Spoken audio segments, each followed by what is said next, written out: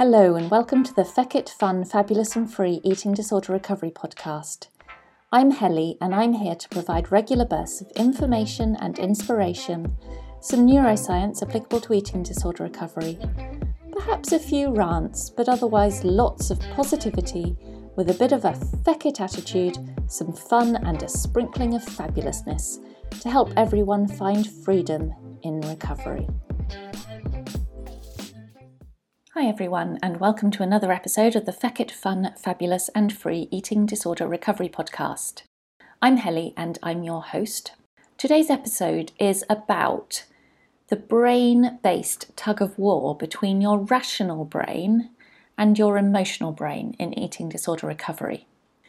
So it's going to be a bit more neuroscience for you, in which I want to explain a bit more about these two very important brain regions that play big parts in how we think and how we act, and how these two different brain regions often work against one another and try to take the driver's seat in guiding our behaviours, our actions, even our thoughts. I know for me in my eating disorder recovery, and when I think about other decisions I make in my day-to-day life, and when I now work with other people in recovery, it's really helped me to understand a little more of how the brain is working at a brain-based level, what's going on inside a person's brain when we're trying to make these difficult decisions to override our fears and take action despite very strong fear. So the two parts of the brain that it's key to know a little bit about are the prefrontal cortex, or what we think of as our rational brain, and the limbic system, which is often thought of as the emotional brain, and how they frequently work at loggerheads with each other, both trying to guide our actions in what's often a tug of war that we don't even know is going on inside our brain.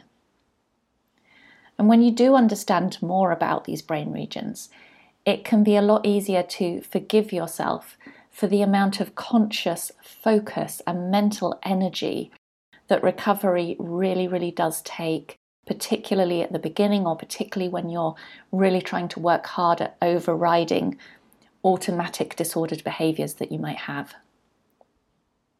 So let me just first of all go on and talk a bit about each brain region in turn and what they each do, and then about how these two brain regions are therefore having this tug of war inside your brain without you even realising. The prefrontal cortex then is a section of the brain which is at the very front of your brain. It's literally located just behind your forehead. And neuroscientists often describe the prefrontal cortex as having executive function, because it could be considered your rational brain as it's in charge of reason and logic. It's in charge of our judgment and decision making.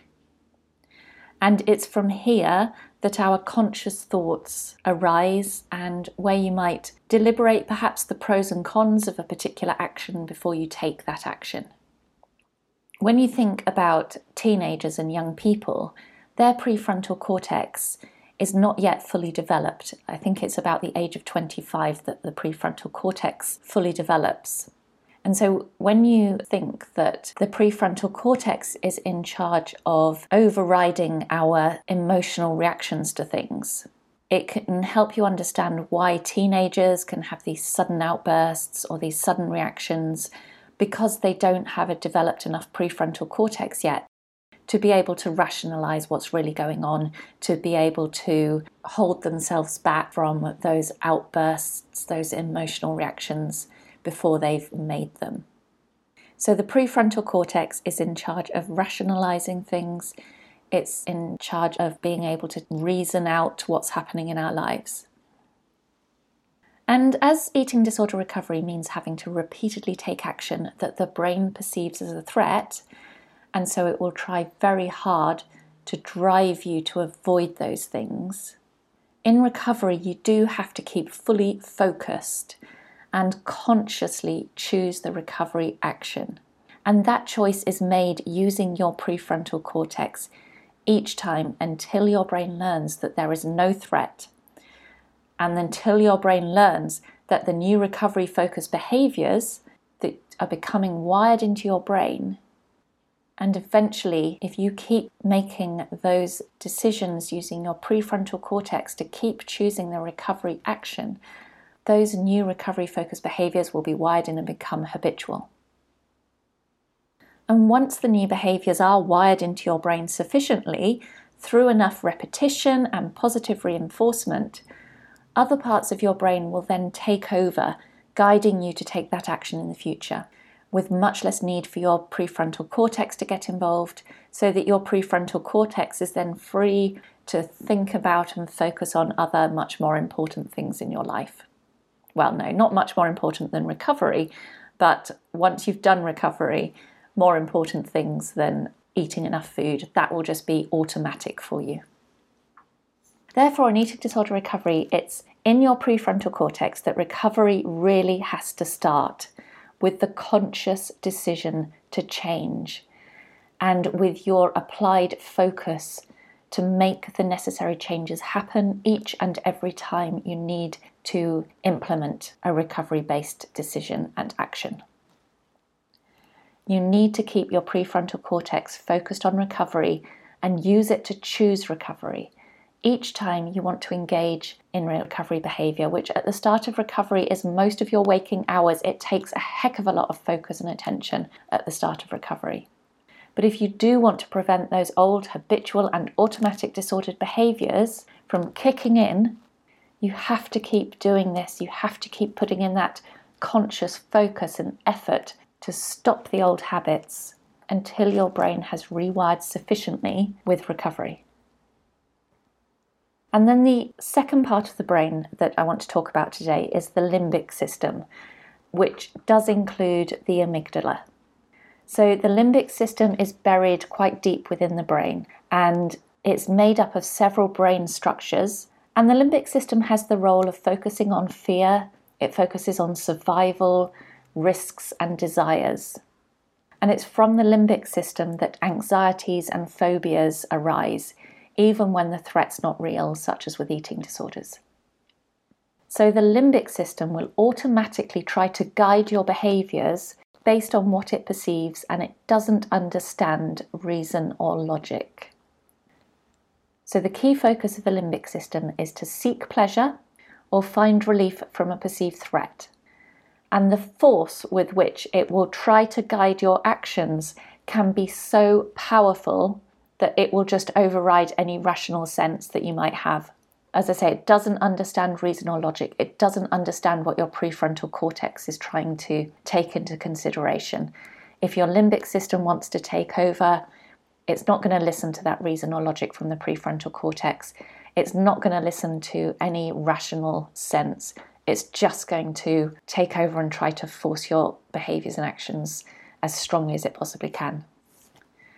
And within this, so within the limbic system is your amygdala, and it's from this structure, the little tiny amygdala inside your brain, that the fight or flight response to a perceived threat is generated. So if your brain perceives a strong threat to your safety, then your prefrontal cortex and your rational brain is completely bypassed altogether, and your amygdala will instantly hijack your brain and guide your actions in a reactive and not at all thought out way. So if you've got an eating disorder and you're in eating disorder recovery, you'll be able to recognize times when your amygdala has just hijacked your brain. An example of amygdala hijack in eating disorder recovery might be when you've made a rational and conscious decision to go to a fast food restaurant, order and eat a burger. But when you get to the restaurant and the reality of facing that burger meal, you find yourself reacting blindly. And that could be by either escaping the situation and trying to get out the restaurant as quickly as you possibly can, or it might even be throwing the meal away, or even throwing it at a well-meaning friend or family member. I think we've all been there. It's only afterwards, when the threat is no longer present and your brain has come out of fight and flight mode, that you can look back at what what happened and what you did and how you behaved, and usually just look back with complete frustration, thinking, how did the eating disorder win again? I was so focused and so determined to do this, and yet the eating disorder won again. It's because your amygdala hijacked your brain and your prefrontal cortex just lost control of the situation. So as you can see, in eating disorder recovery and in lots of different ways in life, there's this constant conflict between your prefrontal cortex and your limbic system in your brain. And each of them are trying to guide our day-to-day actions, and we have to be super aware of what's going on when we're in eating disorder recovery in order to try and keep our prefrontal cortex engaged and not let our limbic system or amygdala get overly involved in the situation. So as I said before, in eating disorder recovery, the conflict between your prefrontal cortex and limbic system can play out as making a rational decision to take a particular recovery-focused course of action using your prefrontal cortex with reason and logic. But when the time comes to see through that action, your fear and emotion takes over from the limbic system. And despite not being able to engage rational thought as to why or what you're doing, the emotional and fear-based drive is so strong that the eventual action you take is disordered. So bearing all this in mind, it's easy to be a bit more forgiving of why eating disorder recovery is so difficult. It's easy to be more forgiving of yourself when you think, well, I just have to bypass the fear and just eat, do it anyway, do it despite the fear. Yes, you do have to just do it despite the fear, but when you understand that sometimes your limbic system is just going to take control of your brain, and when the fear strikes, you're not going to be able to control that. So be forgiving of yourself when the limbic system takes over.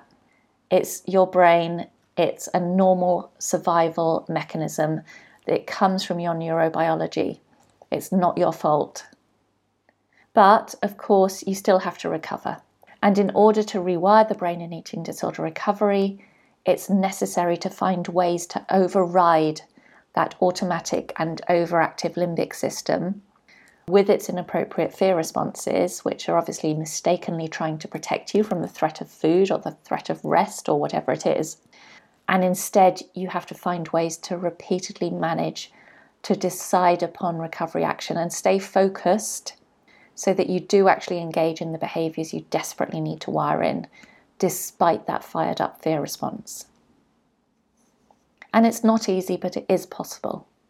And the more you do manage to override the fear response, the sooner you retrain and rewire your brain to recognise that food and rest and weight gain are not any threat to your life and actually can be quite pleasurable.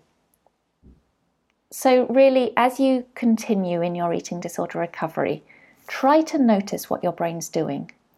Which part of your brain is guiding your actions in any given moment? Are you about to take an action based on an emotional, anxiety or fear-based response?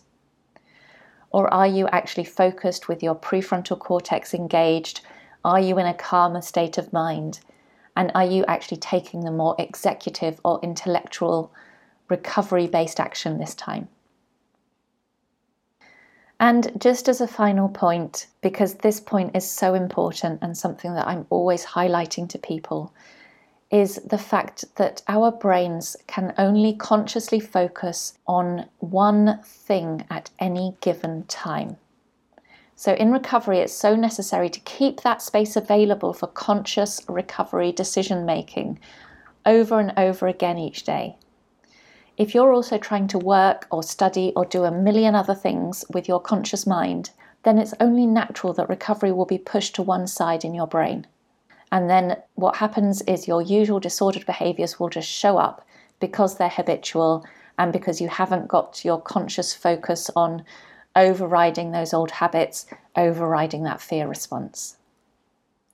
So please just know that recovery takes mental effort for a time, and it's usually necessary to make space in your life, make space in your brain for recovery to take priority. It's worth it. It's worth making that space and taking that time. And in future episodes, I'm going to talk more about the fear response, more about ways to override the fear response when it does show up. So stay tuned for those. Otherwise today, perhaps just try and be conscious today of what's happening in your brain, what's guiding your decisions today, what's happening when your emotional side is trying to take over.